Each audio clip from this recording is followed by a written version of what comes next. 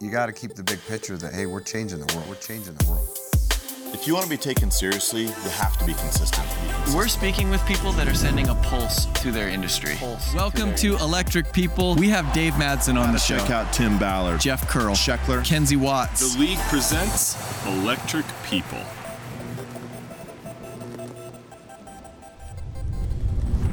What's up, everybody? Welcome to a special episode of Electric People. At least it was special for me. So I had a guest co-host this week in Jordan Williams, and we sat down with Dave Logan. So if you're unfamiliar with Dave Logan's work, he's most well known for co-authoring the book Tribal Leadership, which it's a personal favorite of mine. It's actually a top 5 career book for me. And it's established a lot of the principles that I've used in my career and that I've seen work effectively with sales teams. So the book itself was a New York Times bestseller.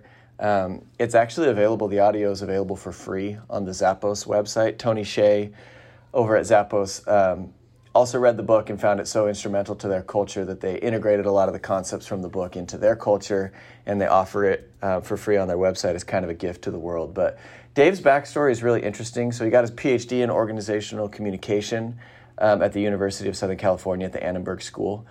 He's been on the faculty at the Marshall School of Business at USC for almost 25 years. He's been the Associate Dean of Executive Education. He's also on faculty at the Getty Leadership Institute and the American College of Physical Executives. He teaches in the International Center for Leadership. He co-founded a company called Culture Sync, which does management consulting. He co-authored at least 4 books. Tribal Leadership is the one that I'm most familiar with, but also another really popular one is The 3 Laws of Performance.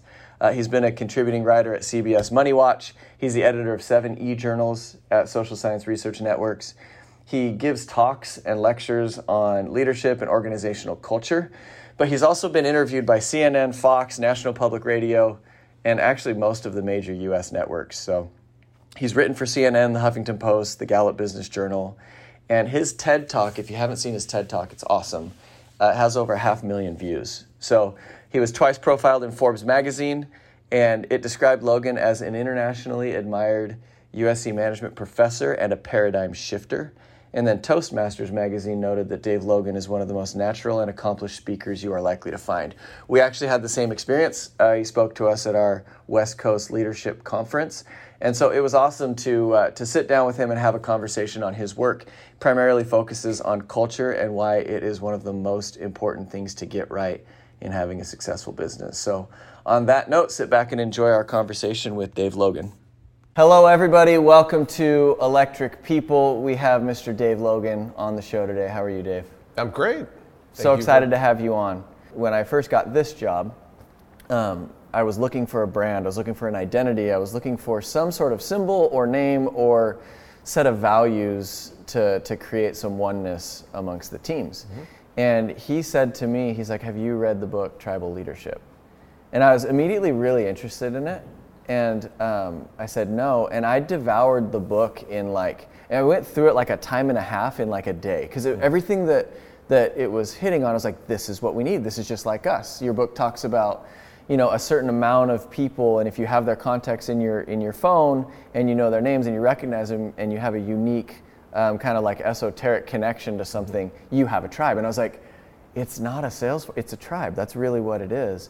And so, we branded our group, our name is Tribe, mm-hmm. and it's largely due to your work. So I'm really excited to dive in and talk about the principles and how they relate to our group, and thank you so much for being here and sharing with us. Yeah, thank you. I mean, that's a real honor. I didn't know that any of that was happening. So what's really exciting is the book came out in 2008, that we did a full rewrite in 2011 when it went to paperback.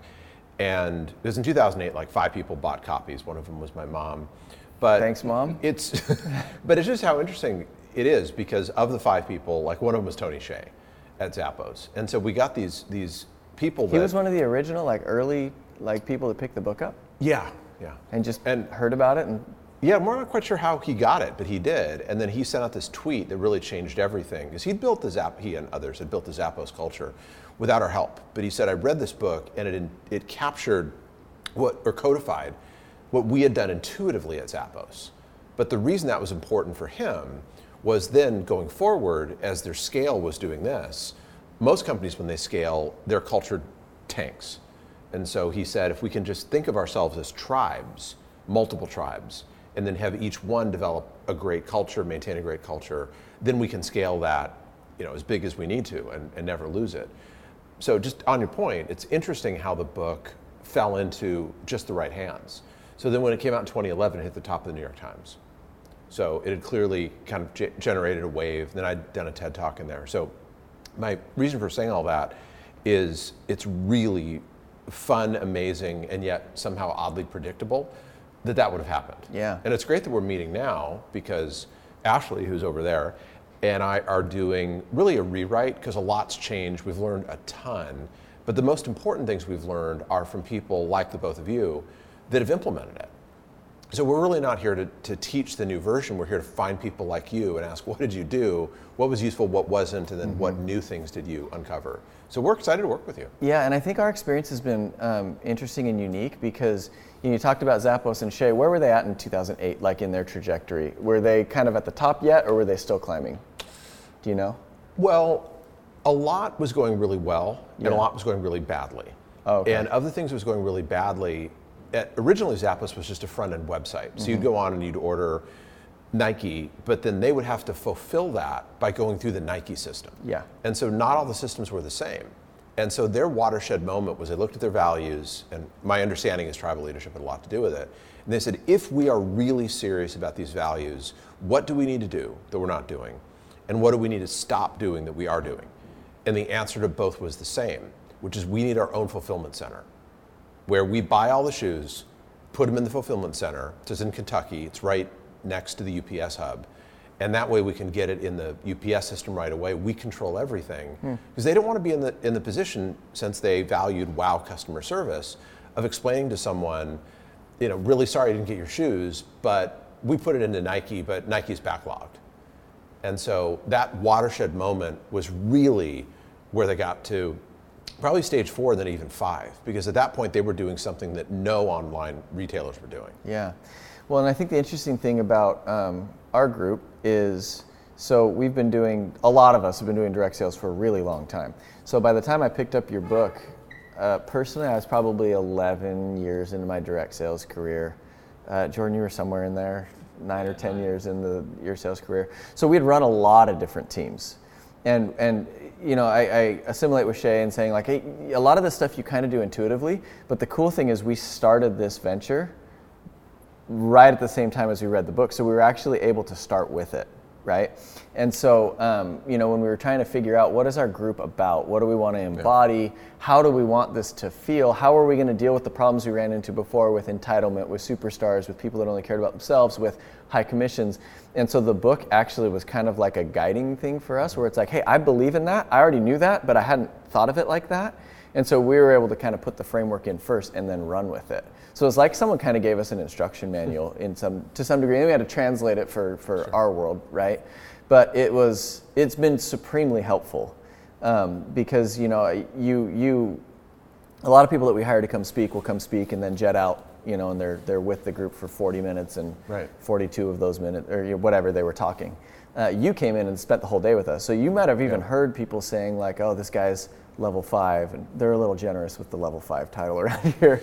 But it's become a part of like the language and the vernacular and stuff like that. And we have a whole lot of questions. So one of the questions, or one of the things that I'm interested in, is how did you pick like team culture as kind of like the predictor of success? There are so many things that you could study and dive deep into. How did you identify that the indicator of success is that, or one of the most significant indicators of success is that?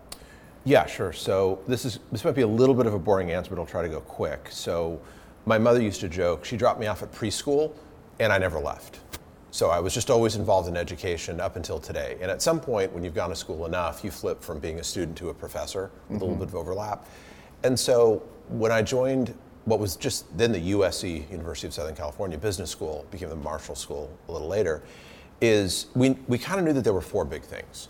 There was strategy, structure, systems, and then a distant fourth that no one really wanted to think a lot about was culture. And the people who cared about culture were the people that no one else in the business school took seriously.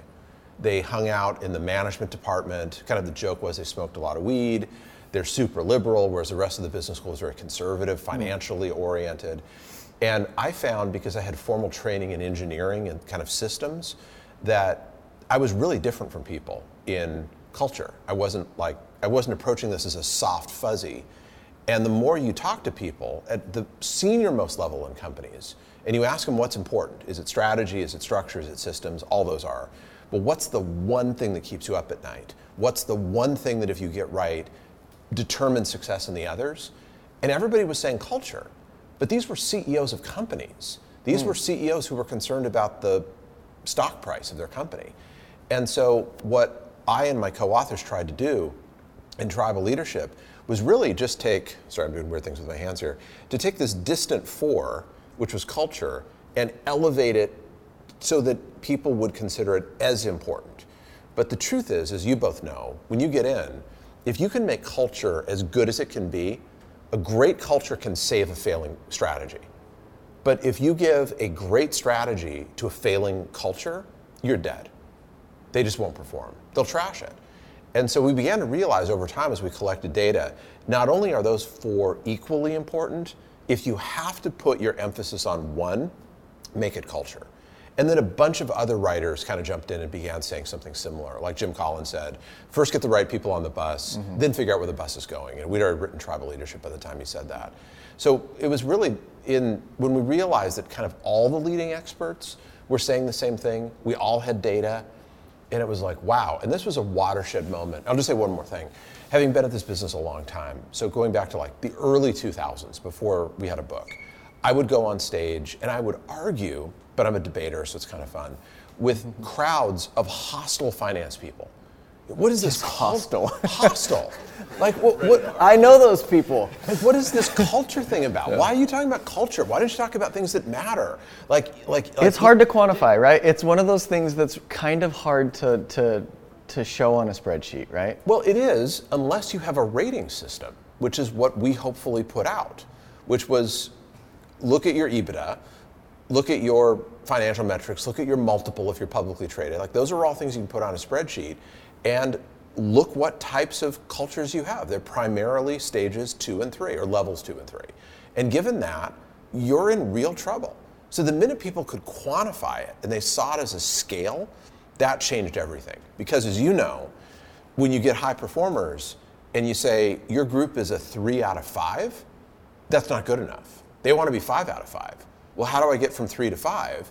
Well, among other things, you have to be less focused on yourself. So it gave people a way to get into groupness as individuals because they wanted to win as individuals. Why do you think that it was this distant four? Is it just because of the lack of understanding, or that it hadn't been quantified? Because it's interesting to me that you mentioned these things that it was pretty much unanimously understood, but why a distant fourth? Like, why was there that gap there? Yeah, it's a great question. So one of the main reasons is that when companies invested money in culture, it was never really clear what they were getting. So we've had a lot of workshops, we've had meetings, we've had groups that get together and talk, but contrast that to, we hired McKinsey to work up a new strategy, and we got a notebook, which is its own problem. You don't want a notebook. Like a binder? A binder. With paper in it? With paper in it, and PowerPoints. Where do you put it? Well, up on the shelf. Yeah, right. Where you never look at it. But the point is, you spend a lot of money on McKinsey, and they gave you this binder and PowerPoint, and you say, we got that, and we know if we followed that, we'd make a fortune. Well, did you follow that? Well, no. Well, why? Well, we had a change in leadership, the market shifted. So, but at least you can point to something specific. And the biggest one, where the most money is spent, is actually restructuring. Like General Motors has been in a perpetual state of restructuring for like 35 years. And so you hire a firm and they move your little Post-it notes around. The Post-it notes are all people and departments, draw new lines, and it looks amazing. But that doesn't really get you anywhere. But at least you have something tangible. But with culture, it wasn't really tangible. So what we came along and did is said, treat this, like pretend you as a business executive, you're a doctor. And this is not really that hard. If you're a doctor and a patient who comes in, which is your business, you don't just put them on antibiotics. You figure out what's wrong. It's called a diagnosis. Diagnose what's wrong. Figure out what's holding them back. And then once you've made that diagnosis, you get really precise. That's how you keep people in optimal health. So you want your business to be in optimal health? Diagnose before you treat. It's not any more difficult than that. It's why do you think it was, you said you wrote the book in 2008. Why do you think companies in like the 70s weren't talking about culture? It feels like kind of a new thing, right? Well, it's existed forever. This is the weird thing. So in corporate America, it's really new. Culture is only a few decades old. Yeah. But I mentioned kind of before we got going on this that a lot of my students, and these are senior graduate students in the executive MBA program where I've been around forever, a lot of them are ex-military or military, and this is part of their effort to transition out. And you talk to anybody in the military back in the 1970s with Vietnam, is morale important? Everybody knew it was important. 100%. Yeah. Sun Tzu knew it was important, right? This Chinese writer. So in the military, people have known forever that morale is not just important, it's vital. And this is where a lot of us have kind of a frustration, because if the military knew that, and you don't get more bottom line than the military. If the military knew that, why did it take corporations so long to catch up?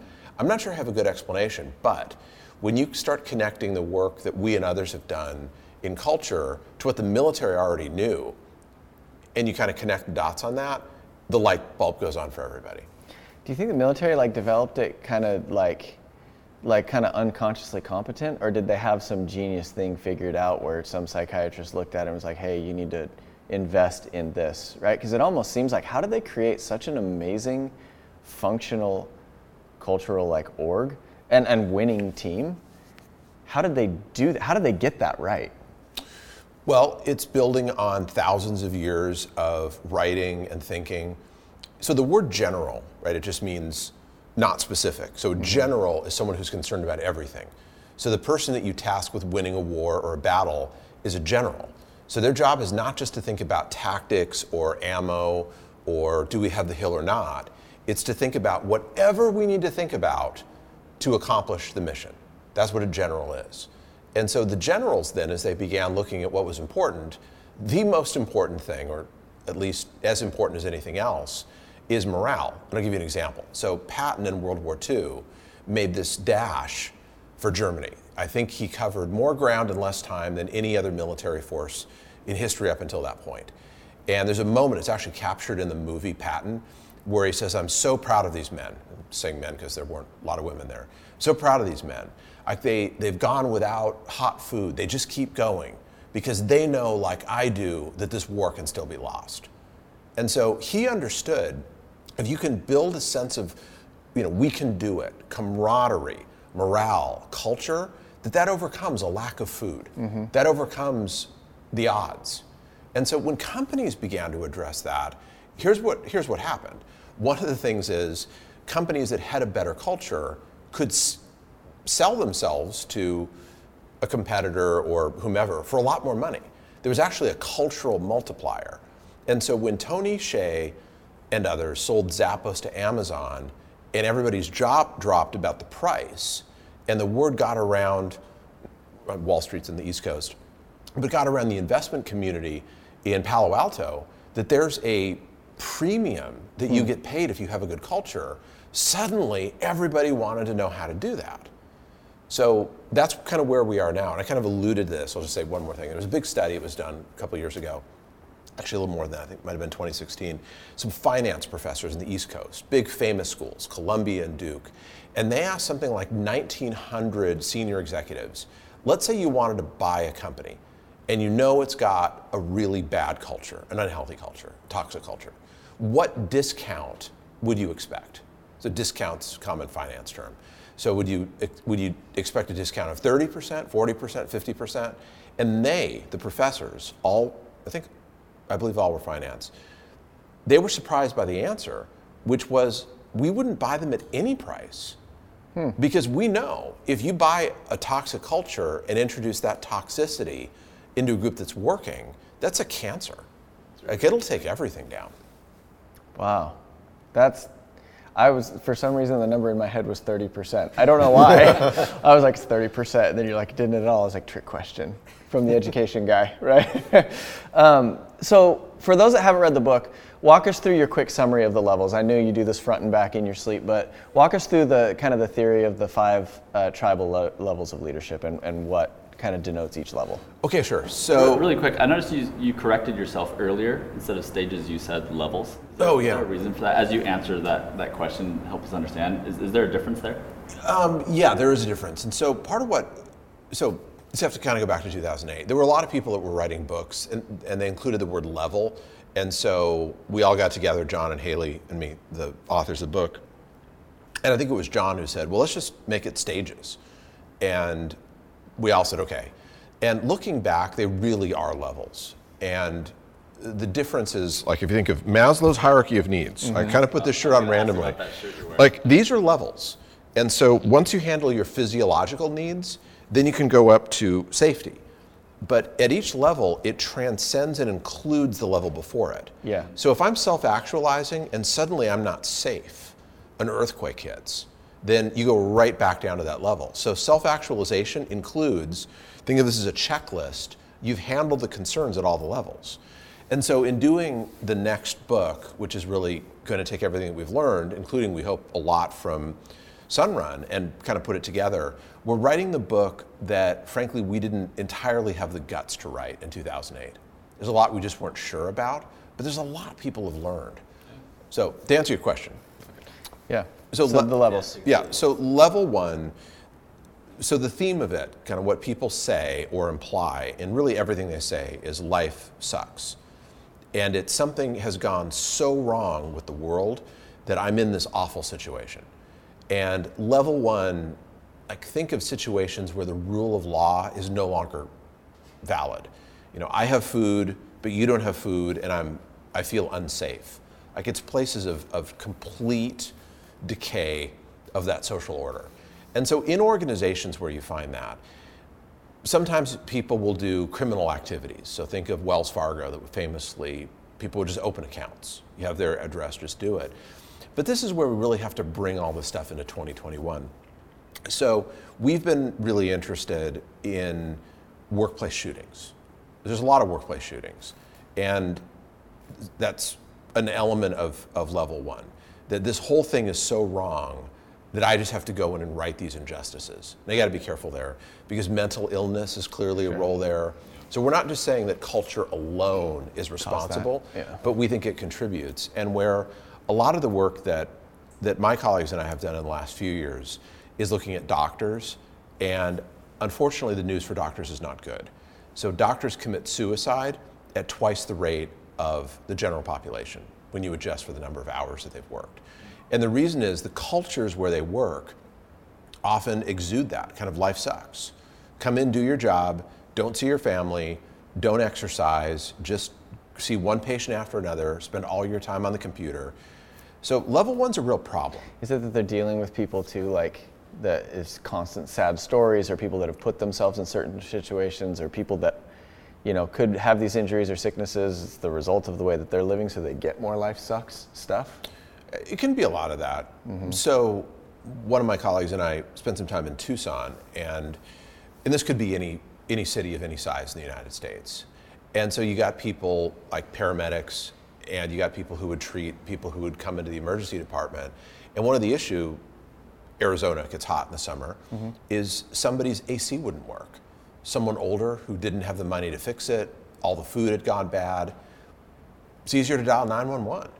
And so if you're the doctor treating that, if you're the paramedic, there's just this sense of absolute futility. Like, the situation is so broken. The world is so broken that you could see how that would lead one to sort of that. But I really want to emphasize, like, life sucks is not, it's not ever an accurate description. In fact, none of the levels are accurate descriptions. They're a way of responding to things.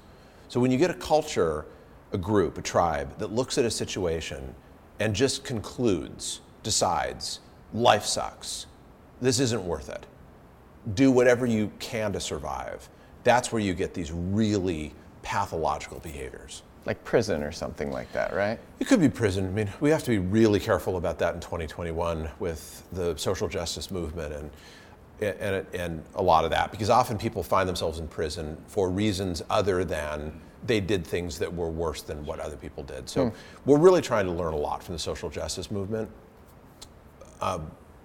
So again, like life sucks, it can kind of happen anywhere. Sure. So level 2 is not life sucks, it's my life sucks. And this is where a lot of corporate tribes find themselves. What's the percentage here? Because I know you break it down, there's a percentage of groups that Right. find themselves at each level. Yeah, so remember we're measuring tribes, not people, not companies, not business units. So a tribe is between 20 and 150. Then you get the stability at a tribe. So level 1 is 2%, but we're talking about employed tribes. So when you look kind of in society as a whole, we think that number is actually much, much larger. Internationally, that number is much larger. But in employed situations, it's about 2%. Got it. Yeah. Level 2, my life sucks, is 25%. So it's significant. It's very significant, and that's my life sucks. And most groups can find themselves in that. So we're talking about sales, and this is where people say, I've knocked on doors, no one's saying yes, this sucks. Or my boss is micromanaging me, and this sucks. And it's not working. I've got a script and it's not working. Like, it's just not working. And that just overall sense that it's not working makes people conclude that I'm just going to do the minimum to not get fired. Like, what do I have to do to just kind of stay here? And that can be a problem in any organization, right, of any size. So that's where people do the minimum to not get fired. Innovation is basically zero.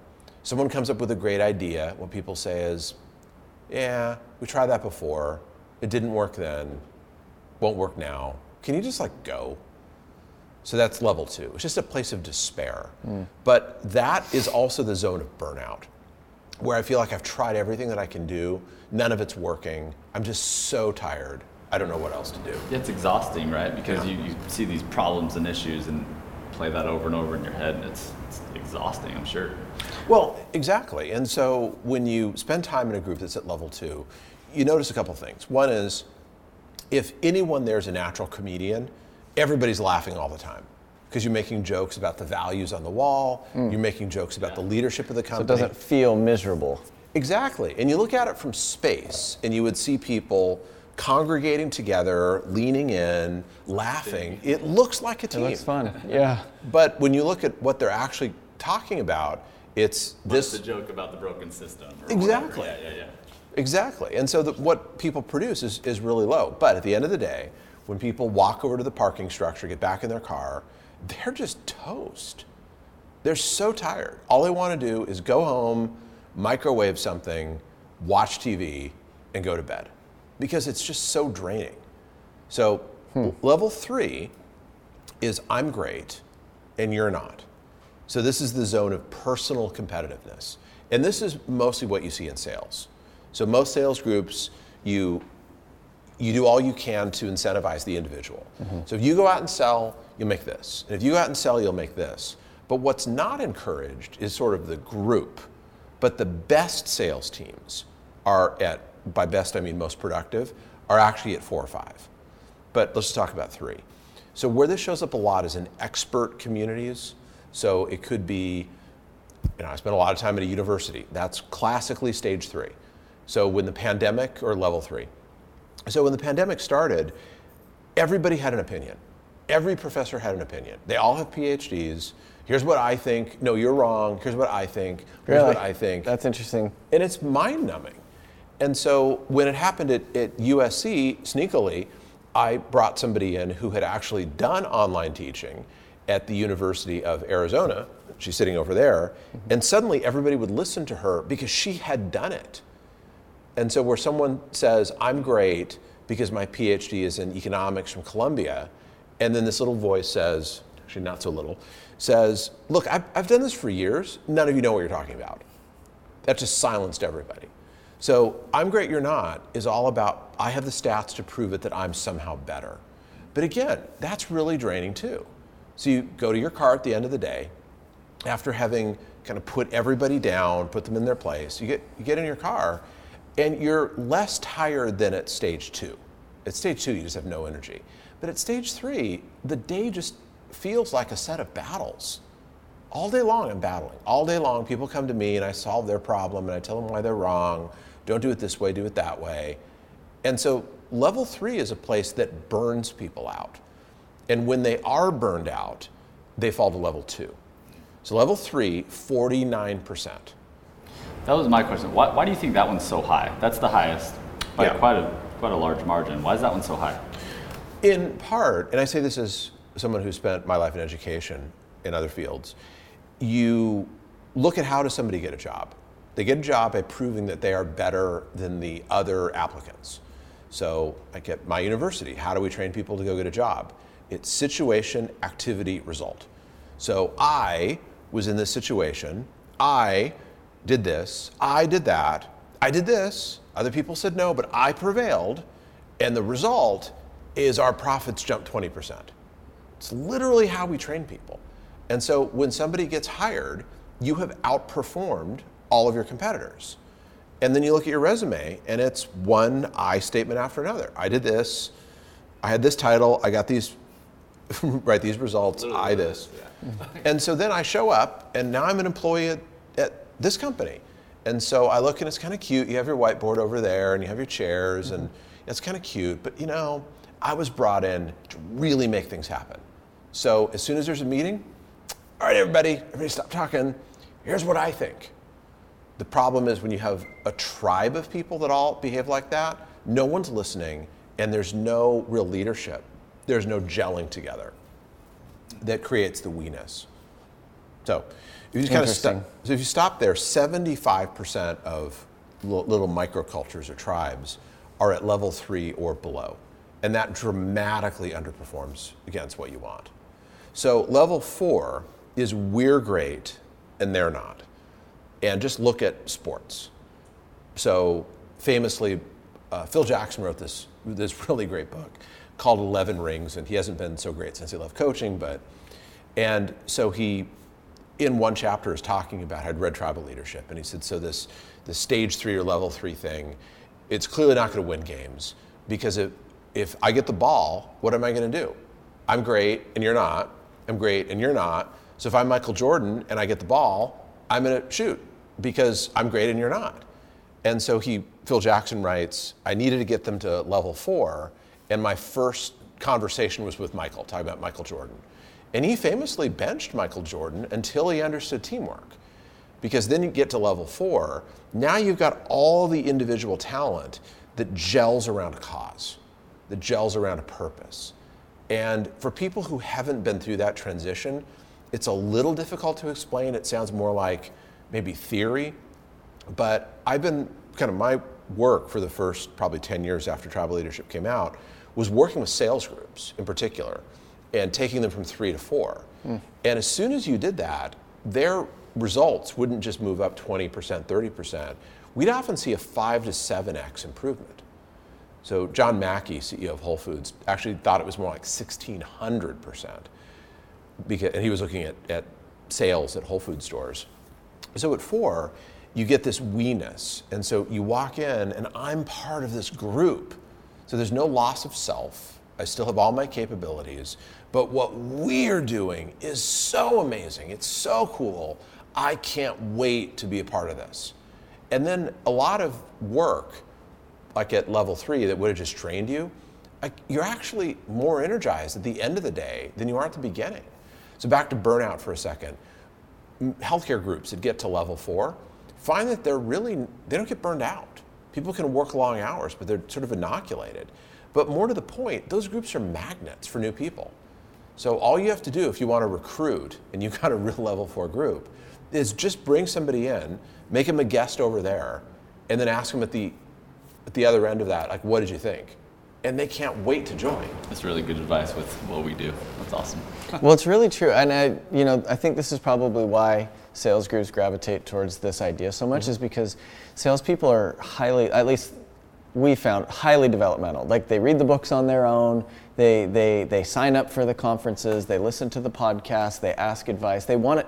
There is a sense of, okay, I'm in a performance-based job and I want to perform, which I'm super grateful for. We don't have people that have to be here that punch a clock to get a check, which is nothing wrong with that. That's just not our world. And so when you look at them like having kind of a propensity for level 3, the comp structure almost kind of creates that, where it's like, hey, you go handle you and we'll pay you. And if you're a high performer, the results and the rankings and the pay just kind of naturally separates you. But it's really interesting, and I think people, they've felt the burnout, like being a high performing salesperson and doing all the work for yourself. You get the wins and you get the dopamine hits and you get the money. But I've seen people that make crazy money sit and they're like, I'm just going to go do something else. Like, right. I'm smoked. And it's really interesting to me that the fatigue doesn't come from the activity.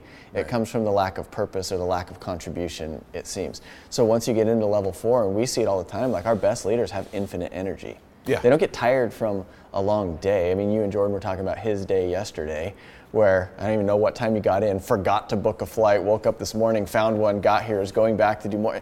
But you're not tired. Right? So level 4 is the area where you start to probably get more energy, right? You start to come alive a little bit more and maybe feel like you're doing what you were kind of built to do a little bit more. Would you say, is that accurate? Yeah, exactly. So you get more energy from the team than you put into the team. That's well said. It's just like this amplifying effect. And yeah, I mean, that's really true. So I'll give you a specific example. Kind of early in our work, we met somebody that we would now identify as a great tribal leader, and his name was Lou Horn. You said you would not? That I would. You would? Yeah, I would identify him as a great sort of tribal leader. You're like, here's a guy that sucks. No. Yeah, we'll ask that question in a minute. Let me talk about somebody who's of no value. Lou's like, what the heck, man? So at the time, there was this company called CB Richard Ellis, this real estate company. They're now known as CBRE, and they're now just a powerhouse. But back then, they were much smaller, and Lou was at a lower position than he's in now. So he asked the question, how do we take a very small sales force and get them to 4?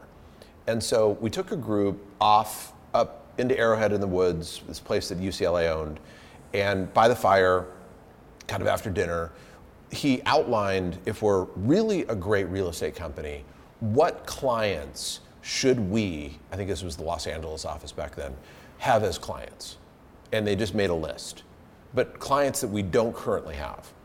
And so then he went around, he had every person say, so for this client, I'm not going to name him for obvious reasons, but for this possible client, who has any information about him? And somebody would say, well, I went to school with so-and-so who's at that place. And someone else might say, I sometimes play golf with somebody.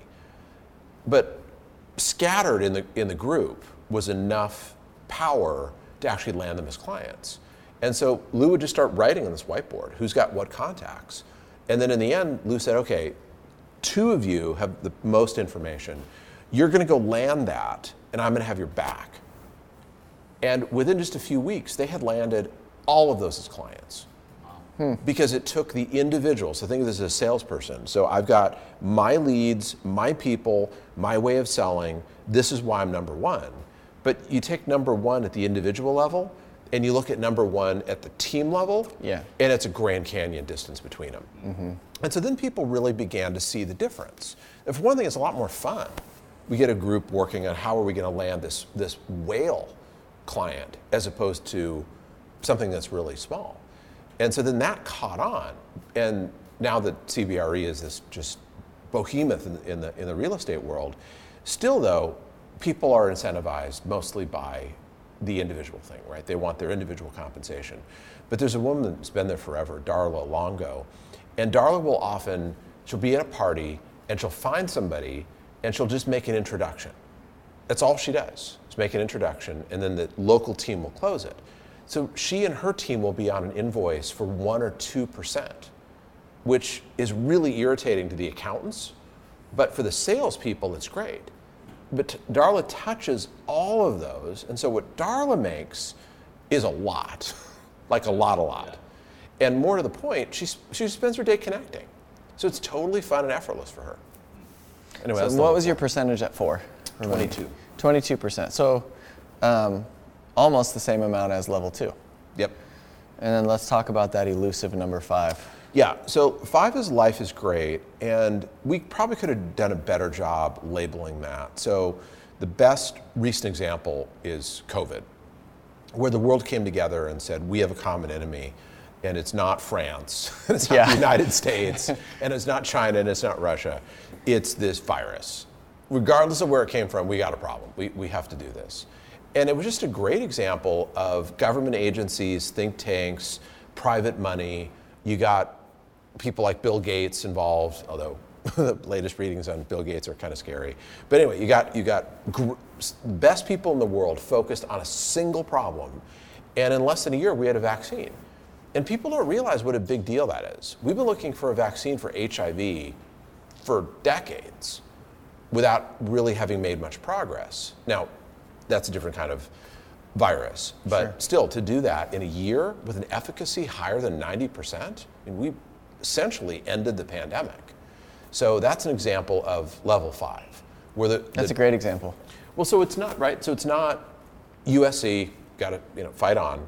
It's not USC battling Stanford in some football game. It's all of us battling something that can only be solved by everybody coming together.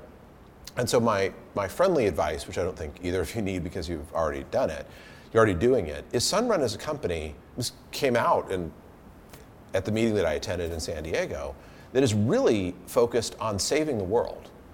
Literally, if we don't figure out solar, if we don't implement this, really bad things are going to happen. And that's something that gets everybody's attention. So just as an example, I was talking to, he's not really a friend, someone who's an acquaintance, but pretty sure he's a billionaire a few times over. And like, why would he spend time on the phone? And so what I said to him is, I don't know if you have kids, but I have 2 daughters, they're 12 and 9. What is life going to be like for them when they get to be older? If we don't get this climate change thing working, then we're going to have a real problem. But more to the point, I'm going to be dead before a lot of that hits. Most adults are going to be dead by the time the worst of that hits. But my 9-year-old isn't. My 12-year-old isn't. So how do we create a better world for them? Mm-hmm. And we just find that kind of moves past a lot of the nonsense. And I've talked to people who don't think that climate change is the effect of human beings. I don't try to really get involved in that, other than to say, those same individuals will often say, well, the climate is changing, we just don't know the cause. Okay, great.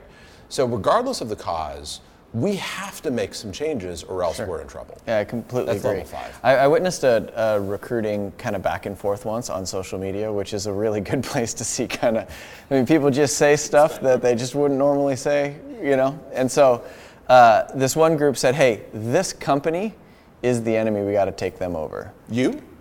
No. Okay. I thought you were saying, did I say it? I was like, crap, I'm exposed. No. A friend of mine says, guy. Wink, wink. No, this company said, hey, we got to go take over these guys. These guys are bad. And then somebody from that company that was pointed out said, hey, it's not you versus us. It's us versus the utility company. And so they thought like, hey, let's be high-level people here. Right. It's them, right? And I remember just reading the thread and being like, it's not. It's fossil fuels. It's a poor structure to fuel the planet. That's the problem. The problem isn't the utility company. The problem isn't, Dave Logan's company. The problem is the problem, right? Which I love your idea of, and actually, if you could talk about the hair problem. I had never heard that before, and you talked about it at our conference. Yeah, so some of us went to go visit Pixar, and this is before they got bought by Disney. And so we said, full disclosure here, I didn't think level 5 was real. I had never seen evidence for it. But one of my co-authors, John King, said, no, it's very real. And this is the first time that I ever saw evidence for it. Because in business, everybody knows who their competitor is. We want to outperform this other company. Mm-hmm. But we walked into Pixar and we said, who's your competitor? And we expected DreamWorks, Disney, one of those companies. Mm-hmm. And they said, hair. Like, what do you mean hair? They said, we can't render it. And then what I say to people who have kids is, watch Toy Story 1, especially with your kids, and you'll see what they mean. They could render fire engines, they could render plants, they could even render faces. I'll watch it right now. But Well, which is one of the reasons they focused on It's toys. like, now kids, look at the hair, right? Look at the hair. And so just think about that. So here's a group that up until recently has never had a commercial or critical flop. Right. And Pixar had one at the start of the pandemic, but they never had a flop, and yet what were they obsessing about? Not are we making more money than DreamWorks or Disney for our animation stuff. They were obsessing about absolute artistic purity. And they were spending all this time on it. And when they finally discovered it, they were making the movie Monsters, Inc., but that movie was pretty well into production. So they created a new movie that was all about hair, and the movie was Brave. So it was the woman with big, red hair, and the man had a big beard, which is also hair, and it was about a bunch of bears, and they had hair. So all the characters had hair, all this hair. And that was their way of announcing to the world, we cracked the code on hair. But if you think about that, they're aiming for perfection. And as a side benefit, their movies are universally outstanding by any measurable means. So give me, I'm always interested in your books and your studies are awesome because you give those tangible examples. You talk about Pixar, you talk about Zappos. I don't know if you're willing to name names, but talk about a group that it didn't work out and why it didn't work out because they couldn't grasp this. I think the common thing that I've heard people ask you is how do you level up? How do you go from 3 to 4? That's probably one of the most common questions. Talk about a group that tried that and failed and why they failed if you have a specific example. Well, I can't name names because I don't want to get sued. Okay. But I'll tell you, there's a class, and it would be like hospitals that are pretty well known to be horrendous places to work and where you would never want your mom to go. So my mother she had pneumonia. She's passed away in, I think it's been about 5 years. But she had pneumonia, and she had a seizure as part of that. And so the closest hospital was one of these hospitals where you don't want to go. And so it took me, my dad called me, and it took me a long time in LA traffic to get to where they were. And there was my mother in a gurney in the hallway. Why hadn't you moved her in a room? There were lots of empty rooms. And I walked past a meeting of doctors and nurses, and they were doing that sarcastic laughter at 2. And it was all about how epically not great the patients were. And I overheard one of them use the word geezer. And I don't know if they were talking about my mom, who was in the gurney, or my dad, who was pretty ill at that point. And they hadn't even gotten him a chair. So he was just standing there. So I later did work in that hospital. That hospital was a client. And they were so entrenched in the mindset of my life sucks, we could not get them out of it. So we'd have meetings and say, let's make a list of what you do have. What are your resources? No, we tried that. That won't work. And so when you find a group that's just so, how do I say it? They're just embracing the mediocrity, and they won't let go of it. It's hopeless, right? It's almost really hopeless. Yeah. Interesting. You talk a lot about groups and this kind of level for a tribe. Can you individualize that? And is it accurate to say, so the one question that I have is, it's really important in my opinion for somebody to be able to be self-aware and understand where they are, but it's a really hard reality sometimes. Sometimes we don't want to face that. Yeah. Is there a good way to identify, to self-identify when you're in at a certain level? Yeah. We're working on that. That's hard, right? That's one of the things that's going to go in the rewrite. But one of the things that has a breathalyzer or something. Oh crap! I'm at 2. I would assume that most people think that they're probably a little bit higher level than they actually are, right? It's just naturally probably. Well, the short answer is your tribe will tell you. And so the way that for a long time Zappos did, I don't know if they still do, their performance appraisals was all the usual questions, and then at the bottom, was what tribal leadership level does this person express most often? This is an employee survey or a team survey? They're answering it for their performance appraisal. So it could be a manager writing it for a person, but then they got into these teams. So it's really your team telling you, I'm sorry, Jordan, you're at level 3. You're constantly telling everybody why you're better. And generally, if somebody got a 3 or lower, you didn't really have a future at Zappos. So That's such a simple and great idea, though. it's a simple and great idea, and it's a little bit dangerous because you can realize that could be weaponized. Because if you really want to get rid of somebody, so at Zappos, one of their things is be humble, and sometimes, you're arrogant is a way of getting rid of somebody. If you just kind of spread the word that this person's arrogant. So remember, all this stuff's perception, right? It's not right. It's not real. But what we are big fans of is a group. We've got some surveys to do this. It's got to be anonymous. It's got to be anonymous. That would then collect the group. So we would ask you, like, what tribal stage do you think you express most of the time? And you'd give us your number. And it might be a range. And then you have everybody answer it. So here's your number, but here's what the group said. And where it's interesting is when you get somebody giving themselves a lower score and the group thinks they're great, those are actually among the best leaders. The worst leaders are the reverse, where I think I'm in level 5, but everybody else thinks I'm in 3. Interesting, because the common feedback the thing that I saw when I read the book, and I think what Jordan's talking about is when I'm like, okay, there's 5 levels. I'm probably not 5 realistically, but I'm probably 4. And then I'm reading it and I'm like, you're describing the 2 and 3. And I'm like, I do that sometimes. Sure. Or especially 3, but even down into 2, it's like, no, I've done that. And so I think people self-diagnose, in my experience, higher because they want to perform, they want to achieve. And this is such a hard thing to do, to all of a sudden stop self-promoting and stop achieving for the sake of achieving and start really. But if you think about it, parenthood is probably a little bit more of a more pure system like that, because I don't parent my kids so that you think I'm awesome. It absolutely is. And it's nauseating when people go on social media and just tell the world what great parents they are. A question for you, as I read John Maxwell's 5 Levels of Leadership. Have you read that book? Yeah. They're different takes on levels, and they're kind of working on it differently, but I actually think they work.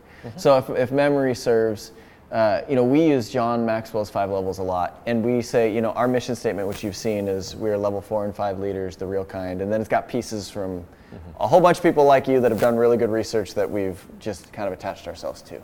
Yeah. But his first level is you get a title. So it's like, congratulations, Jordan, you are a district manager, right? And so some people lead by saying, I'm the DM, you have to listen to me. Level 2 in the 5 levels there is relationships. Hey, we're friends. Do what I say because I'm your friend, right? Level 3 is production. Do what I say because I'm capable of more. You score 2 points a game, I score 20 points a game, do what I say. Level 4 is you create more leaders, and then level 5 is you're like the embodiment of these values. You are something, right? So did that book have any influence on it, and what do you think as far as correlations? Because in my head, they kind of work together, but they're different takes. Does that make sense? Yeah, they're different takes, and there's a lot of levels. I mean, the most famous one is Maslow. I was certainly familiar with John Maxwell's work. I don't know if my co-authors were. His work, it comes from a different area, and then Jim Collins has 5 levels also, interestingly. And they sort of work together, I would say. Most of his levels fall into our level 3. Most of Jim Collins or John Maxwell? Most of John Maxwell. So kind of level 3 and 4. So I have a title. Because it's about the individual or something? Well, so I'm great, I have a title. And then it moves up to kind of 4, where there's a lot of overlap is in 5. But again, we wanted to go for something broader. So, and I don't want to in any way throw Maxwell under the bus. I think his work is really important, but I'll just give you an example. We worked with a bank many years ago, but it was a bank up in the Bay Area, and they had done this engagement survey, and they maxed out engagement. They could not get a higher score on engagement. And so, but then we measured them on tribal leadership. They were kind of mid-level 4, which is we're great. So remember, we're trying to measure groupness, because the thing that we're going after is people without a tribe. It doesn't even mean anything. So I am my tribe. My tribe is me. And that's something you kind of can't get away from. So part of what we're saying is you want to surround yourself with people who value the same things, with people who want to make the same kind of difference that you want to make in the world. And that kind of takes us away from the individual focus. It's the social thing. Yeah, because a lot of the guys will devour these books and they're like, oh, that's true, and I was interested in how they work together. For you as like a student of leadership and development and these incredible cultures, who's getting it right? Who are you a big fan of right now? Oh, I mean, there's a lot. I always think like if you're like a designer, you probably have things and you can't separate yourself from being like, that's great, right? So you probably, I mean, is it something where you see, like I think of like presidential addresses, you know, and be like, that was good, or oh my gosh, that was bad, right? Like who are you a fan of? You mean people that are doing it, or people teams, that are or whatever? Like no, yeah, like what companies, teams, groups, individuals are you a fan of by their work? A lot up in Silicon Valley, and a lot that use Agile or Scrum frameworks. And part of what drives them is, you know, you got an iPhone there. I think it was iPhone 6. It had 2,500 changes from the one before it, or maybe it was 6 to 7, but 2,500 changes. So just think about that. Every change had to work, and every change had to work together with all the others. Like name a non-tech example where people have done that. But in tech, Steve Jobs commented on this, we've now gotten to the point where problems are too big for just one brain. And his friend, Steve Wozniak, had written every line of code in the Apple II. Every line of code that was in the chips or the software that you download when you turn it on. And that's no longer possible. And so in tech, there is no option but to get to and stay in level 4. Because if you're saying, I'm great, you're not, then you're going to trash what somebody else is doing. Or you're going to ignore what another group does. No, I'm doing my thing. My thing is more important. And we all know what happens when that turns into a new technology device. It doesn't work. So a lot of the groups in Silicon Valley have gotten this right because they have no choice. So we're fans of a lot of those. But also they don't have a lot of the baggage. So you have an advantage, you're fairly new. And you're in a fairly new industry. A lot of people didn't really think about solar until fairly recently. But you look at a lot of these organizations, like again, General Motors, there's this legacy that goes back, or Ford, the manufacturer. People still talk about Henry Ford. And so groups that have been able to get rid of that baggage, focus on the future, and ask the question, what do we need? And then find ways to design systems and processes so they're not based on ego. Those are the places that get it right. So, I mean, if you want specifics, R&D groups at Apple, a lot of, your competitor, the customer service at Tesla could not be worse. Like, it is just unbelievably bad. And yet, parts of Tesla that are working on product rollout, and I'm talking about the cars, are doing it really well. I've had a bunch of people look into SpaceX, and SpaceX is doing things that are really different. And so you've got kind of level 4, level 5, similar to you. It's the view that if we don't get humanity onto another planet, there's going to be an asteroid or nuclear war or virus or something. Like, this is humanity's future is at stake. So those are the places that get it right. What do you think are some things that help people get to that next level? One of the reasons I asked the question of, how do you identify where you are? Like, how can you kind of identify where you are? Is because I think it's important that you can know where you are and also know how to kind of come out of it as a group, as an individual. Who has been the most successful doing that, and how do they do that? The most successful people, so here's the actual answer, is Tribal Leadership is 2 books in one. The first one is a book that everybody wants to read, everybody wants to have on their bookshelf, and everybody wants to talk about. The other is a very personal, pointed, pretty damning message to the person. And I would say only about 5% of people ever understand that other book is in there. So let me talk about that other book. That's interesting. The 5%. Curious now. So that 5% says, you Jordan, you Ty, you Dave, you've got a little level 3 person in your head that thinks you're awesome. We all do, for reasons. And you talked about this at the San Diego conference. Like, you look at your history, I am pretty good. In my own case, I'd say, look at my work, look at companies that I've founded, look at movements that I've created. At night, I am pretty awesome. And the key to leadership is not to let that go or move past it or transcend it. I don't know anyone that's ever been able to do that. Maybe the Dalai Lama or somebody in a religious movement. I've just never met anyone who's been able to do that.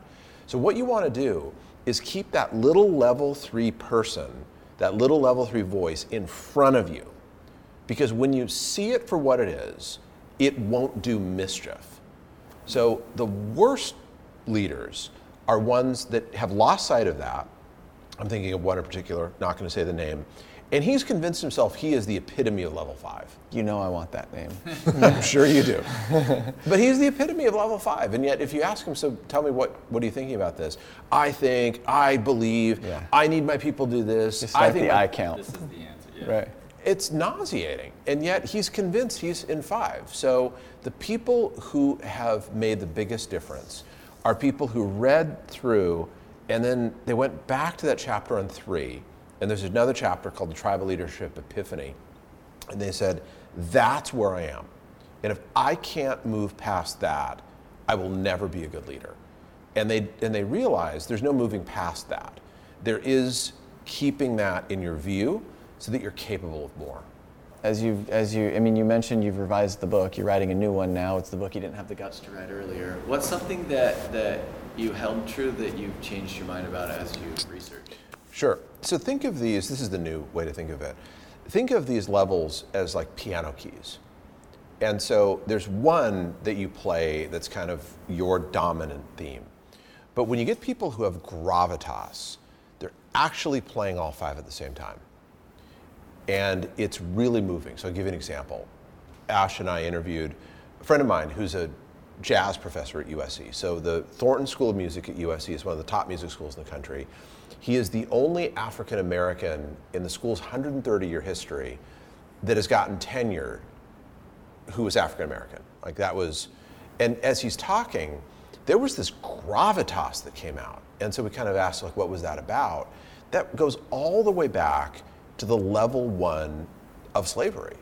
So as a historian, as someone who understands jazz, the Negro spirituals and all of these different musical traditions kind of gelled, but they came out of an expression, or they wanted to express the view that people's lives were intolerable. And that's baked into a lot of the musical traditions that we have today. It's just kind of been, it's a distant memory. And then level 2, and he said something interesting, he's talking about jazz. He said there are 3 things that make jazz great. It's improvisation, swing, and the blues. And the blues is the level 2 key. And in the blues or a lot of country western music, it's things aren't going well for me, I didn't get the girl, I didn't get the gig, this kind of sucks, but it's not an existential it sucks, it's things aren't going well for me right now.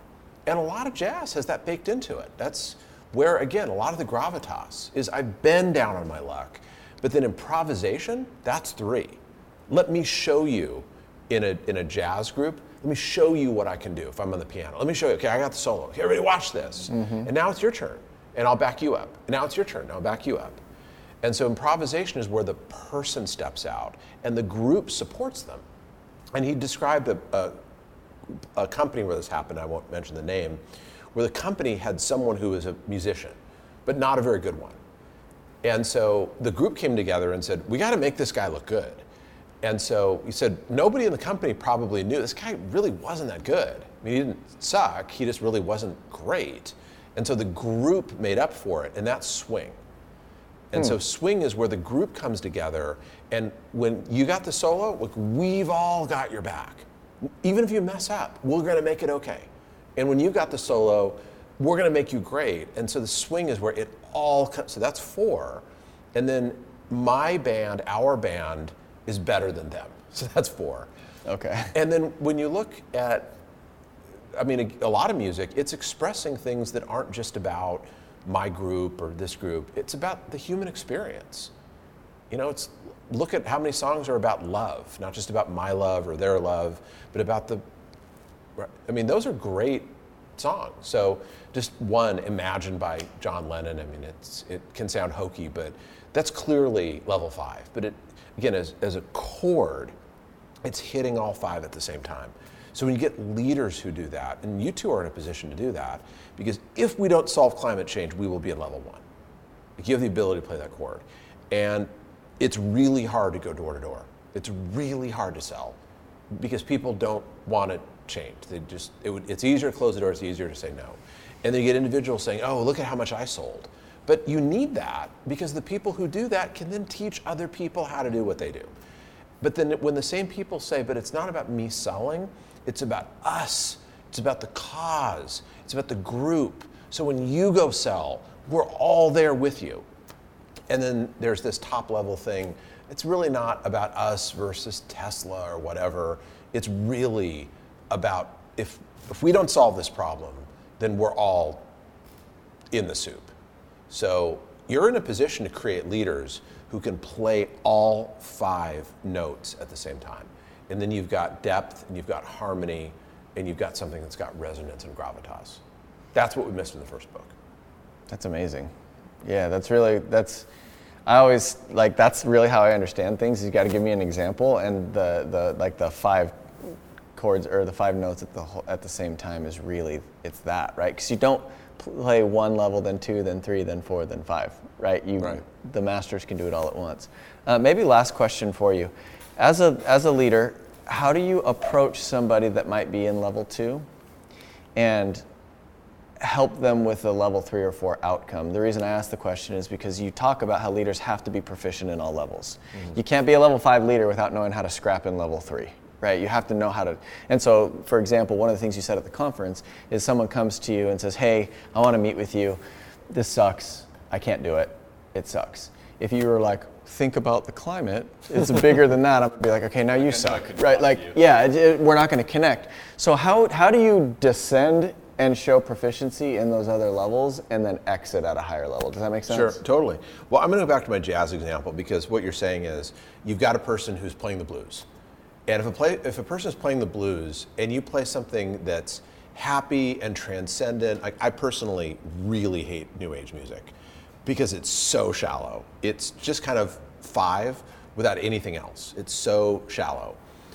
And so if you've got somebody who's playing the blues and you turn on New Age, it's not going to work. So if somebody's playing the blues, play the blues with them.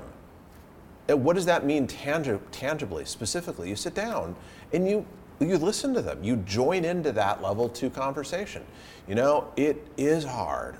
You're right. Look, I've been there. And you might even talk about things that aren't working. So in case you haven't noticed, like the Band-Aid here and the Band-Aid here, I was at the gym minding my own business, getting back after the pandemic, and I ruptured a bicep tendon. I haven't been able to work out in like 3 weeks. And that sucks. That's been my edge. So if somebody's talking about what's not working, this is really hard, I'm going to hang it up, I would sit down and join them in that conversation. This is really hard. Remember, this saying comes from a different book that I helped to co-author. It's whatever resists persists. And so if someone says, this is really hard, I got to hang it up, and I say, you know, Ty, that's wrong. Let me tell you why that's wrong. I've got 5 reasons why that's wrong. In fact, can we put a PowerPoint about why you're wrong? Step into my office. Yeah. I mean, it just doesn't work. It doesn't work. It doesn't work. So you've got to meet them where they are, and then over time, you can bring them up to 3. But the way you bring them up to 3 is not, hey, I'm great, be like me. It's, you know, Ty, I've seen something in you. Not even sure you've seen it in yourself. Notice the I language. I've seen something in you. Not even sure you've seen it in yourself. But there's the key to something that if we could harness would make you great at this job. That's level 3. Mm-hmm. And then notice how kind of mildly nauseating this is. So actually, Ty, I'm really good at spotting potential, telling you got potential. But if the person can at least hear you, are you willing to work together to see if we can get some of that talent unleashed? But if you jump right there and you haven't met them and played the blues with them, they can't even hear you. Yeah. They just think you're a problem. It's a great example, and it's how we do selling, right? When someone says, hey, you know, I don't want solar because I have a low electric bill. We're not like, well, how low is it? Well, that's not that low. Because they won't hear you. It's like, yeah, you do have a low bill. That's actually one of the lower bills that I've seen, right? It warms them up and kind of opens them up. Mm-hmm. Then we can move together. I think that's really well said. I think it's honest, it's raw. It's probably the reason why leading from the front works so well. It's like, yeah, I understand. now here we go. Like, let's go do this despite all these other things. Sure.